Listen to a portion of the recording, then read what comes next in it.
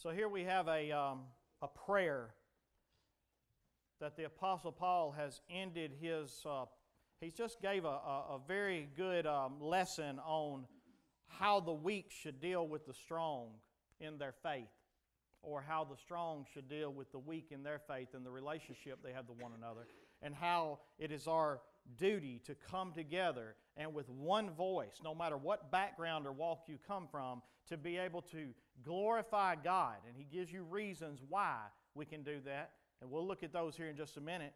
But as Paul gives us these things right here, one of the things that we learn is that Paul understands that this can only happen by the power of God Himself. This is not something you and I can muster up. I cannot just come up here and try to make you feel what Advent is meant to make you feel. This can only happen by a work that God does in your heart. He's the God of hope. He's the source. It comes from Him. And then so he ends this thing and he prays a prayer and he says, listen, may the God of hope fill you. What does it mean to be filled? It means full, right? It means you are to the brim. You can't hold anymore. And so may the God of hope fill you with all joy and peace in believing. And remember, I took you back a few minutes ago to what we believe. Believing the Scriptures, because it's through the Scriptures, and it says that He wrote the Scriptures for our instruction and for our endurance. They're meant to give us endurance. We're meant to be able to look back at the people of old and learn from their example, and therefore we be able to endure. And they're supposed to give us encouragement to continue in our faith, to making the sacrifices that we have to make in our flesh to serve Christ, to encourage us to keep going in this. And as we look at these Scriptures and as we see the work of God in the past and the promises of God fulfilled in the past, and as we see all that God is for us, then it is supposed to fill us with joy and fill us with peace. And I promise you, it will. It did me, sitting there listening to the sermon on the internet as I went through this, and I'm not kidding you, me and Anthony was Pentecostal in a water plant. I'm just being honest with you. I just jumped up and I told him, I said, brother, I could jump on the desk right now and dance. I could get up there and do a little jig. I mean, I was just so full of joy and peace just sitting here studying these Scriptures right here, and I knew that can only come from God. That can only come from God. And then as that joy and that peace began to be fulfilled, I began to overflow with hope. With hope. I know that God is who He says He is, and I know that God will do everything He said He will do. And so my prayer for you and for myself this season is the same as Paul's right here. My prayer is that the God of hope will fill you with all joy and peace in believing the Scriptures and what they say about God. And in that, it will cause you to abound. This word abound in the Scripture, when you go back to the Greek and you study it, it literally means this, to superabound. That's the translation of it, to superabound. Now, to abound means to be great in number or to increase greatly, right? But to superabound means what? To super increase in number and to superabound greatly. And basically, a good word for this is, Paul's saying this, I pray that you overflow in hope. I pray that something is pouring out of you that is so great, and when people look at it, they see the hope of God in you.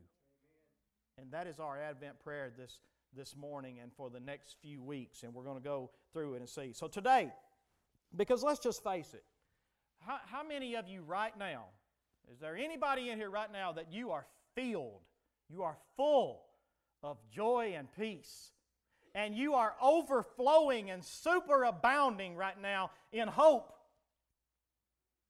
The fact of the matter is, this prayer is not our current experience, right? But Paul knows it can be. It can be. Listen, I understand, and please don't think I'm being unsympathetic or I have no empathy. The fact of the matter is, the holidays for most people, a lot of people look at it and they go, they're just hard, right? And I get it. I do. I really do. I mean, I've lost loved ones. I know the hurt. But here's the thing about it. The prayer that Paul is praying right here is saying that even those hurts, the power of God can come into your heart and into your life and cause you to be so full of joy and so full of peace that you overflow with your hope in Him. Now, for a lot of us, if we'll be honest, we listen to that and go, well, preacher, that sure sounds good. Right? But in our hearts, do we believe it could really happen? A lot of people, we don't. Because our pain and our grief is so bad. And again, I'm not saying it's not. I'm not saying it's not real. I know it is. But I'm also saying that this prayer can be true for you. It can be. And it's my prayer that it is true for you. And so let's begin this morning by examining this prayer. First thing I want you to notice is the source. The source of this request that we're asking, the joy and the peace and the overflowing in hope, is the God of hope. That's the source. This is the God that gave you the Scriptures. This is a God that gave you the entire Word of His so that you can go back and you can see everything that you need to know about this God. Everything you need to know about this creation. Everything you need to know about why it is the way it is. Why we do the things that we do. And He gave you this Word so that it would lead you to Him. And then it would give you endurance to follow Him. And then it would encourage you to continue following Him in a cursed world. And then it would cause you to be filled with joy and peace and believing in who He is and what He is to you. And then it causes you to overflow in hope because you do believe what it is that the Word says that He is and all the promises that He gives you. And so the source of this request is the God of hope. And then we see the means. The means of you overflowing with hope is that you be filled with all joy and peace in believing. So the means are your belief in the God of hope. And the God of hope is the God of hope because He gave you the Scriptures that give hope. And so this morning, your source is God. The means is the Word of God. And then finally, when you take the Word of God, but the power of the Holy Spirit, so that, when you believe in it, so that by the power of the Holy Spirit, when the Holy Spirit comes in and He takes the Word and He opens your eyes to it and you see it for what it is and you believe it for what it is, hope. You can't stop it. It increases inside of you and it overflows. That's the experience that God wants you to have this Christmas. That's why Jesus came. If you were to go back and look a few scriptures up, He'll say, this is why Jesus came. Jesus came as a servant to the circumcision to do this and this and this.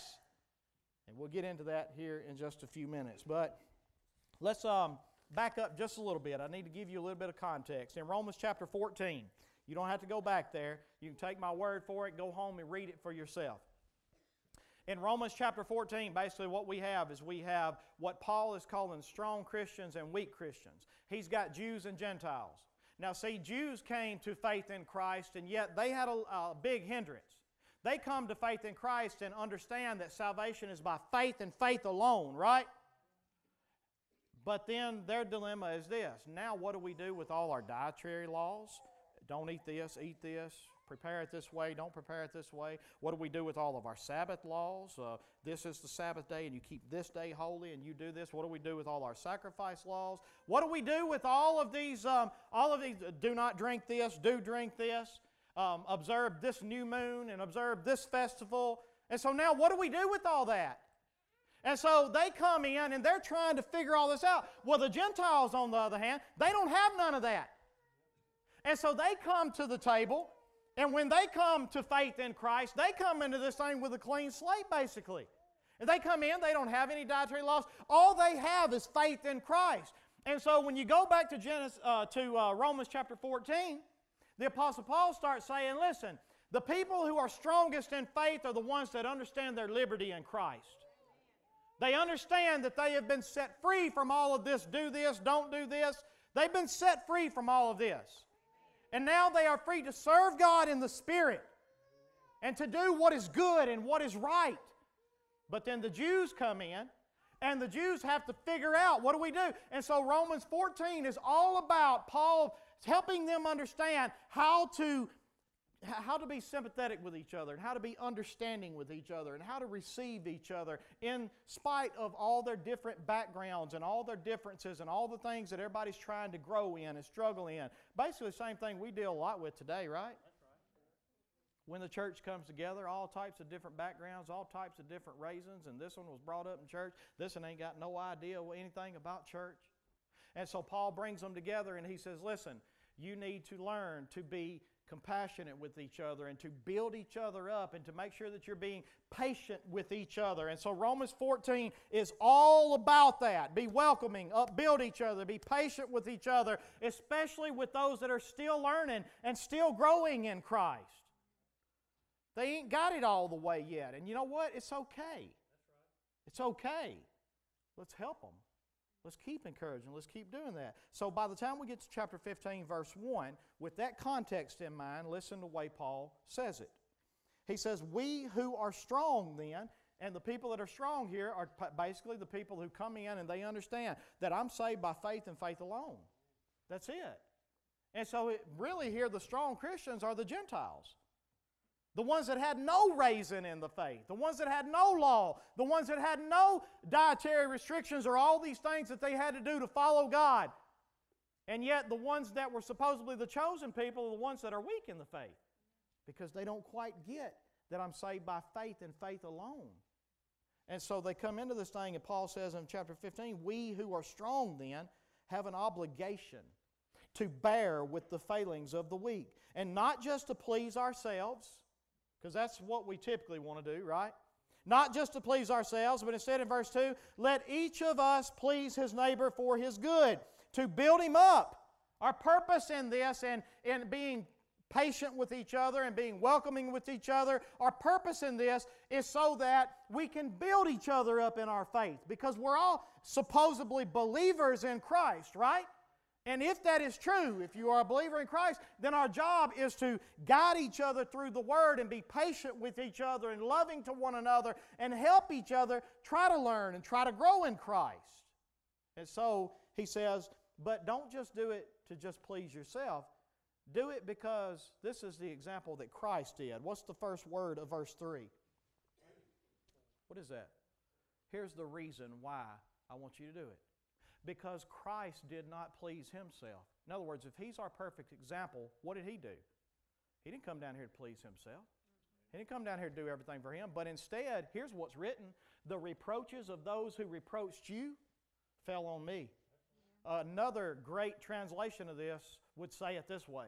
The insults of all those who insulted you fell on me. In other words, here's layman's terms. I, Christ, if Christ were speaking here, y'all know I ain't being all that. But if Christ were speaking here, and he is through his word, he would say to you this: I took on suffering, and I took on sacrifice of myself for the insults and the reproaches that belonged on you. They fell on me, and I did it not to please myself. I did it for your good. For your good.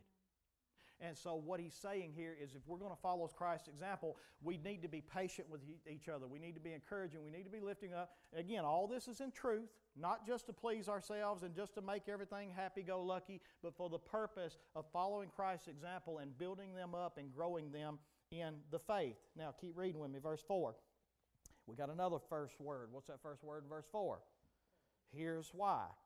For whatever was written in former days was written for our instruction. In other words, the reason I'm giving you this scripture is because I want you to understand that everything that was written, even in Old Testament, any idiot that tries to tell you that the Old Testament ain't worth nothing today and you have no use for it, you just walk away from them. Be patient with them, but walk away. They're an idiot, all right?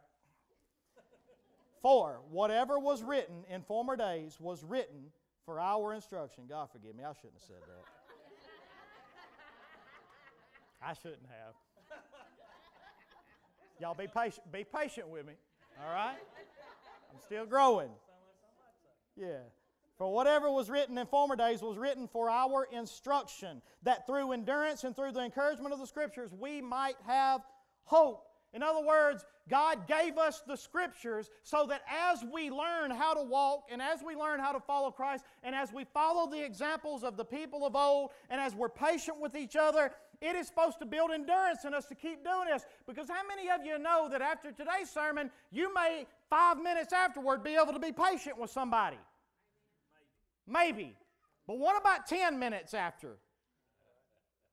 We're not real good at endurance in this thing, are we? And he says here that I want you to understand that it's through the Scriptures. It's through the Scriptures and the things that were written before that they're written for our instruction. And they're written so that we can have endurance in these things. And they're written so that we can have encouragement in these things as we do them. That it's a good thing that Christ did it. And look what God has done for Him. What do you think He'll do for you? So keep sacrificing, keep suffering, whatever it takes in order to help grow people in their faith. And so then let's go on to the next verse. Therefore, the prayer of Paul is this: may the God of endurance and encouragement grant you to live in such harmony with one another in accord with Christ Jesus. Again, Paul's not saying that we are to just be accepting and that we don't ever say anything or negative. No, we follow the Scriptures. We're growing in faith or we're not following Christ, right? And so it is in accord with Christ Jesus, that together you may with one voice glorify the God and Father of our Lord Jesus Christ. Therefore, welcome one another as Christ has welcomed you. How did Christ welcome you? Did you have it all together and were you perfect in all of your ways whenever Christ found you? And so in the same way, you welcome and receive other people. And this is what he is telling us to do after Christ's example. And then next in verse 8, here's what we see. We see the reason. Again, look at the first word of verse 8, for. Here's the reason why you can come together and with one voice and in one person glorify God. For I tell you that Christ became a servant to the circumcised to show God's truthfulness, in order to confirm the promises given to the patriarchs, and in order that the Gentiles might glorify God for His mercy, as it is written. We'll go through these.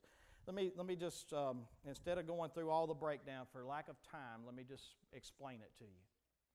Here's what Paul is saying. He is saying that the reason Jesus came as a Jew, that's basically what he's saying. The reason Jesus came as one under the law, the reason He became a servant to the law, or to circumcision as it's called here, the reason He did that is because He wanted to show the Jews and all the rest of the world God's truthfulness. He wanted you to be able to look at the Scriptures who give you encouragement, endurance, and hope, and He wanted you to be able to look at the example of Christ and say, listen, the reason Jesus came at Christmas, the reason Jesus came the way that He did is to prove God's truthfulness. He wants you to look at this one example, and there are many more, but He wants you to at least be able to look at this one and say, listen, this is what God promised to the fathers many years ago. Look at that verse again at the beginning of verse 8. He says, for I tell you that Christ became a servant to the circumcised. Here's the reason: to show God's truthfulness, in order to confirm the promises given to the patriarchs. He wants you to look at Him and be able to go, God will do what He said He would do. He wants the Jews to look at this thing and go, guys, y'all know that years ago God promised this exactly the way it happened. And then He wants you to be able to look at it and go, God is faithful. God will keep His promise, y'all. Whatever God has said, Nick, He'll do it. He's truthful, Fagan. Whatever He says, if He said it, guess what? Jesus said the reason He came the way that He did is because He wanted you to see that God is truthful. God cannot lie. God will always keep His word, even if it seems like years have passed. God will always do what He said He would do. And then not only that, so Jews, you can come together and you need to be able to praise God for His truthfulness because you know it, you see it. And then Gentiles, you need to be able to come in and praise God for His mercy because you weren't even a people. You didn't even belong. But now God, because of His plan in past, has made you a people. And so Gentiles, you can come in, you can praise God for His mercy. No matter where you're at in your walk of faith, you can praise Him for His mercy. Right? And Jews, no matter where you're at in your walk of faith, you can come in and you can praise Him for His truthfulness. And with one voice, you can blend together and you can say, God, thank you for your truthfulness. And God, thank you for your mercy. But He don't stop there. He wants you to understand that the vice versa. He wants you to understand that Gentiles, you too can praise Him for His truthfulness. Because look at what His Word said back then. And so He goes on in verse 9. He says, as it is written, therefore I will praise you among the Gentiles and sing to your name. In other words, God has been telling you this for years and years, that you are going to be included in His people who are not a people. And then He goes on and He says in verse 10, and again it is said, rejoice, O Gentiles, with His people. In verse 11, and again, praise the Lord, all you Gentiles, and let all the peoples extol Him. And again, Isaiah says, the root of Jesse will come, even He who arises to rule the Gentiles. In Him will the Gentiles hope. And so basically, here's what Paul is doing. Follow his train of thought here. See what he's doing? He's saying, guys, you have every reason to come in and praise God if you've come to faith in Christ. If you're a Jew, you see that He kept His promise. If you're a Gentile, guys, He kept His promise to you back here. That He was going to show you the light. That He was going to bring you in. And so, yes, you can praise Him for His mercy, but you can praise Him for His truthfulness too, that He keeps His word. And Jews, not only the Gentiles, but you can also praise Him for His mercy, not just His truthfulness, because even though you were a people, you really weren't a people. You were only a people if you found faith. That was it. And so He wants them to understand that no matter where you come from, Jew or Gentile, you don't deserve to be here. And so you deserve to praise Him for His mercy. And so everybody can praise Him because God is truthful, y'all. And everybody can praise Him because God is merciful, y'all. I don't belong here. You think you belong here? You don't belong here. But He made you to belong here. And we can come together and we can praise Him for His mercy and we can praise Him for His truthfulness. I'm not going to cover all these scriptures I got. I got so many scriptures for y'all. I want to answer one question this morning. Here's what it's going to be. So God, how are you going to make us overflow with hope? How's this going to happen? If you're taking notes, write this down. Number one, believe the scriptures about God's truthfulness. And listen, I'm not talking about just believe like, yeah, I believe it. That's not what I'm talking about. R. Kelly believed he could fly.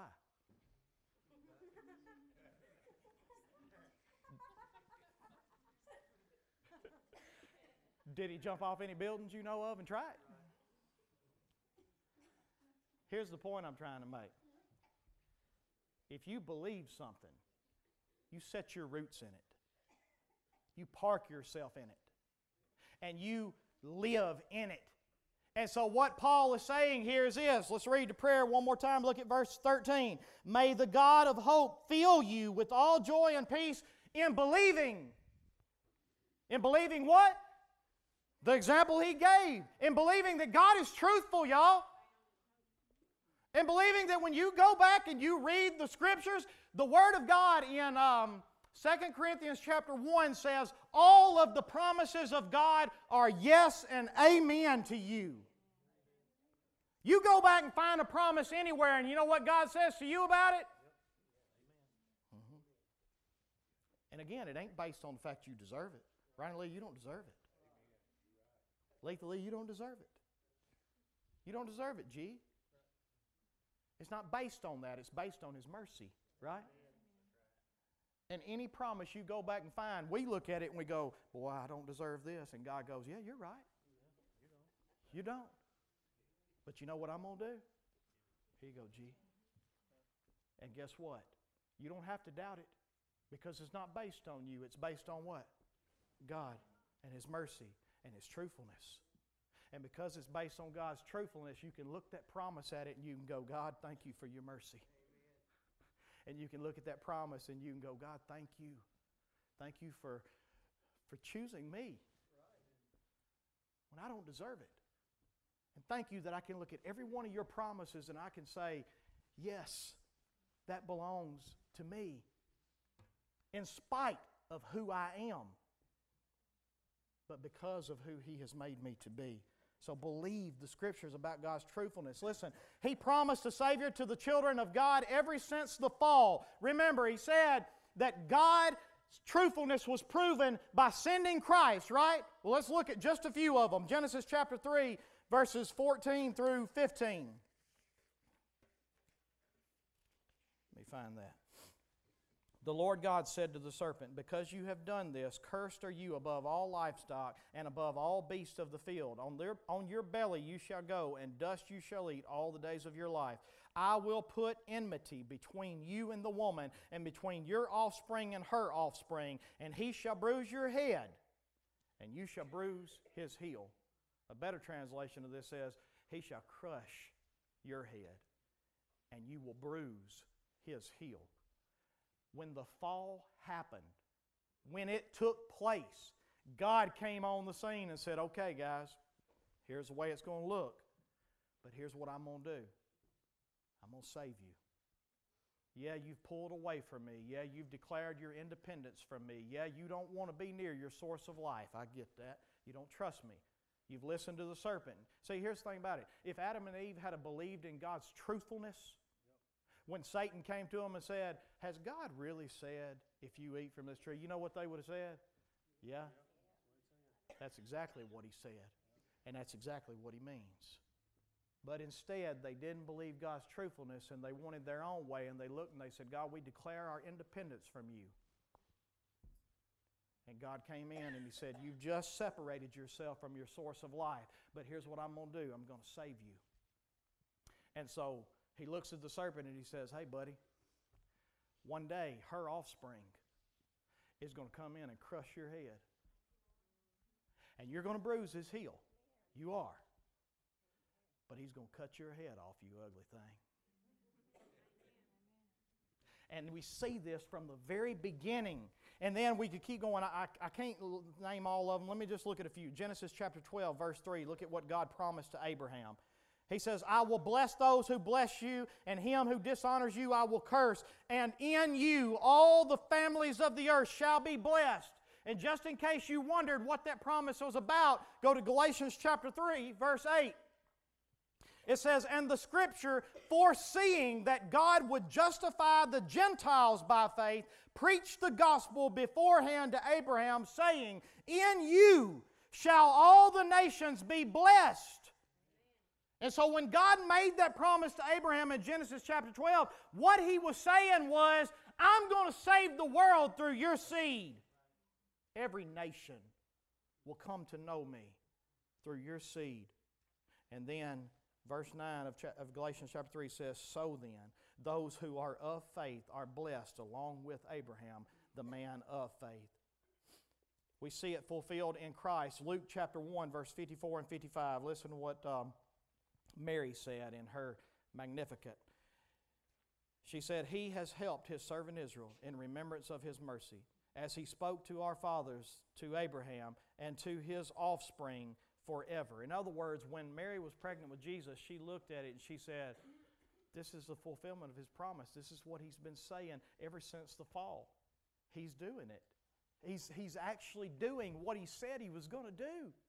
And I could go on to Zechariah. I could show you Scripture after Scripture. I could take you back and show you where Jesus was supposed to be born in Bethlehem. The Scripture that we read in Matthew this morning, that He went to these lands because the Scripture said that He would be a light to the Gentiles. Everything that Scripture ever said, we see Paul and all the other writers going back and saying, the reason he did this is because he said it back here.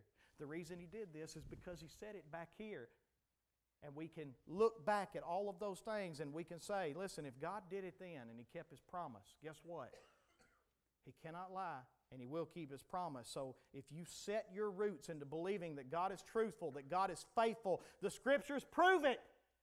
If you set your roots in it, then it will produce a peace and a joy in you, and it will produce a hope that overflows in you because you believe. God, if you said it, you're going to do it. Listen to just a few of the promises. Romans chapter 10, verse 9.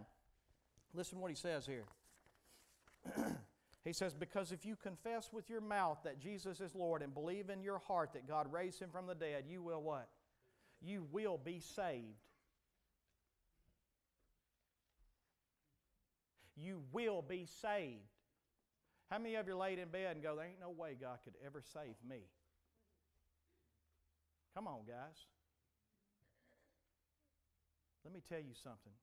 You look back at the Word of God and you remind yourself and you say, here's what God said. God said that if I confess with my mouth that Jesus is Lord, and God said that if I believe in my heart that He raised Christ from the dead, God said, I will save you. God said. And if that don't create a peace and a joy in you and an overflow of hope in you, your problem is you don't believe it. That's your problem. You don't believe it. But if you believe the Scriptures, let's look at just a couple more. Isaiah chapter 41, verse 10. Y'all, this is the one that got me right here. Isaiah chapter 41, verse 10. This is where I ready to jump up on the table. I may do it right here so y'all get out of the way. Fear not, for I am with you. Be not dismayed. I'm your God. I will strengthen you. I will help you. I will uphold you with my righteous right hand.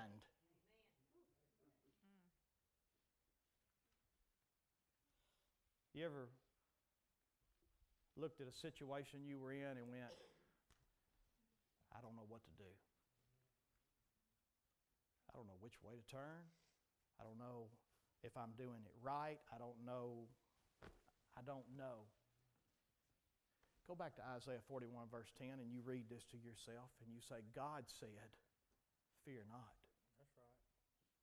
God said, I'm with you.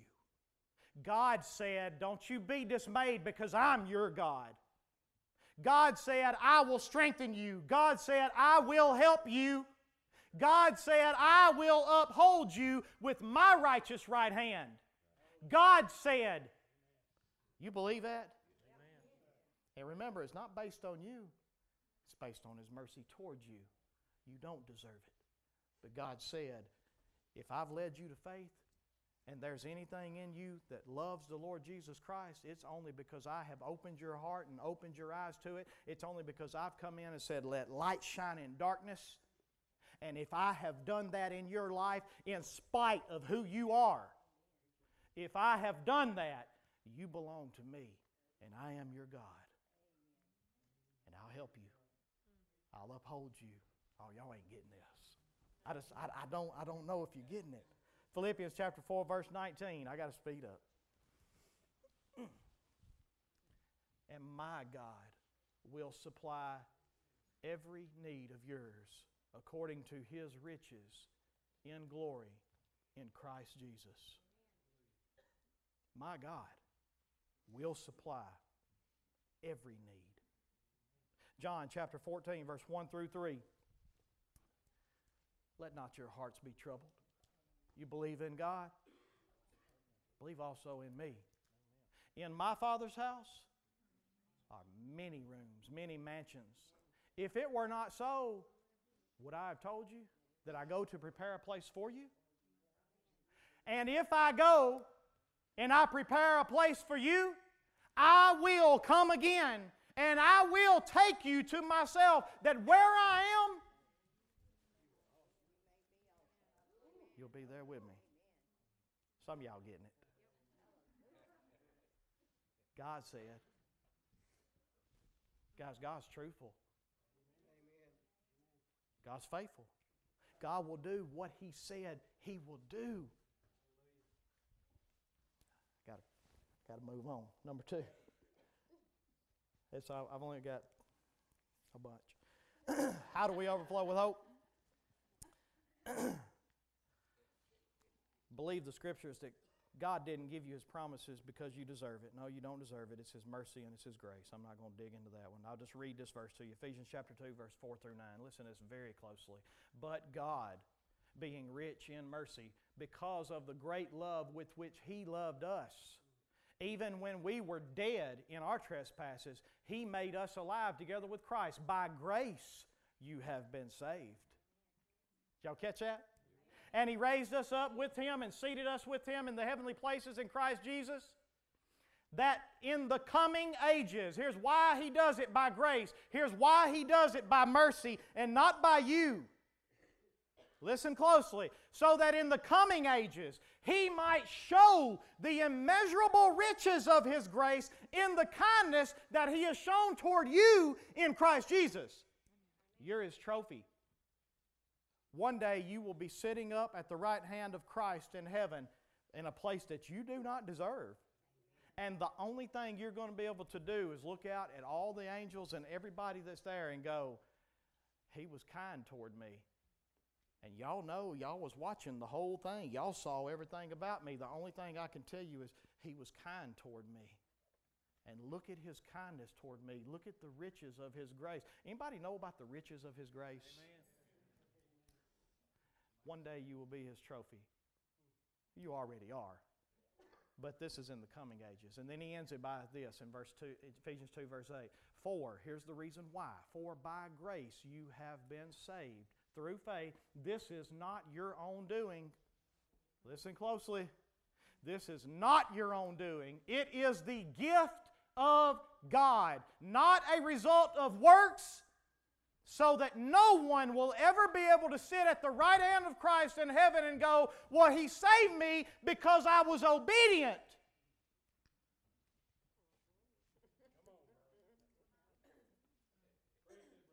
He saved you by His grace. He saved you by His grace and that alone. Last one. How do we overflow with hope? By the power of the Holy Spirit.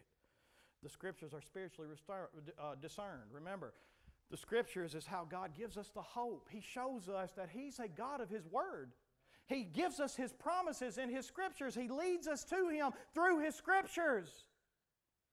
And the problem is, you in your natural self look at the Scriptures and you don't see nothing. But let me tell you something. When the power of the Holy Spirit comes in and takes the Scriptures and He opens your eyes to what the Scriptures say, and He gives you faith to believe in what the Scriptures say, peace and joy are inevitable. They will happen. And the more you believe and the more you see, the more you'll be filled to the point that you are at full capacity of belief. And when you are at full capacity of belief, hope will overflow. It'll overflow. And that's a beautiful thing. That's a wonderful thing. In closing, our Christmas prayer, our Advent prayer, is that you believe the Scriptures about God's truthfulness. That you believe the Scriptures about God's mercy and His grace. Quit believing that it's based on you. Listen, I get it. I'm not one of those preachers that's up here going, well, I can just be saved and go out and live like the devil. No, I get that. If we have genuine faith, He leads us in Christ. He points us toward Him. We have a desire to be obedient to God. We still fall short every day. But it ain't based on me. It's based on His truthfulness. It's based on His mercy. It's based on His grace. It's based on His Word. I pray, guys, that you'll set your roots down in this. I pray you'll find one of those promises, and there are many more. I only read 4 of them to you, y'all. There are so many. And I pray that you find one of these promises that you can set your roots down in, and you can believe with all of your heart, God said. And I believe it. I believe it. And when you you do that, the power of the Holy Spirit will fill you. It'll make you full of joy and peace in believing these things. And as you believe, hope will overflow because you will know that His promises toward you are steadfast, secure, and sure. Let me read one more scripture to you, please. Hebrews chapter 6, verse 13. Let's just start there. We'll go through it fast. I promise this is it.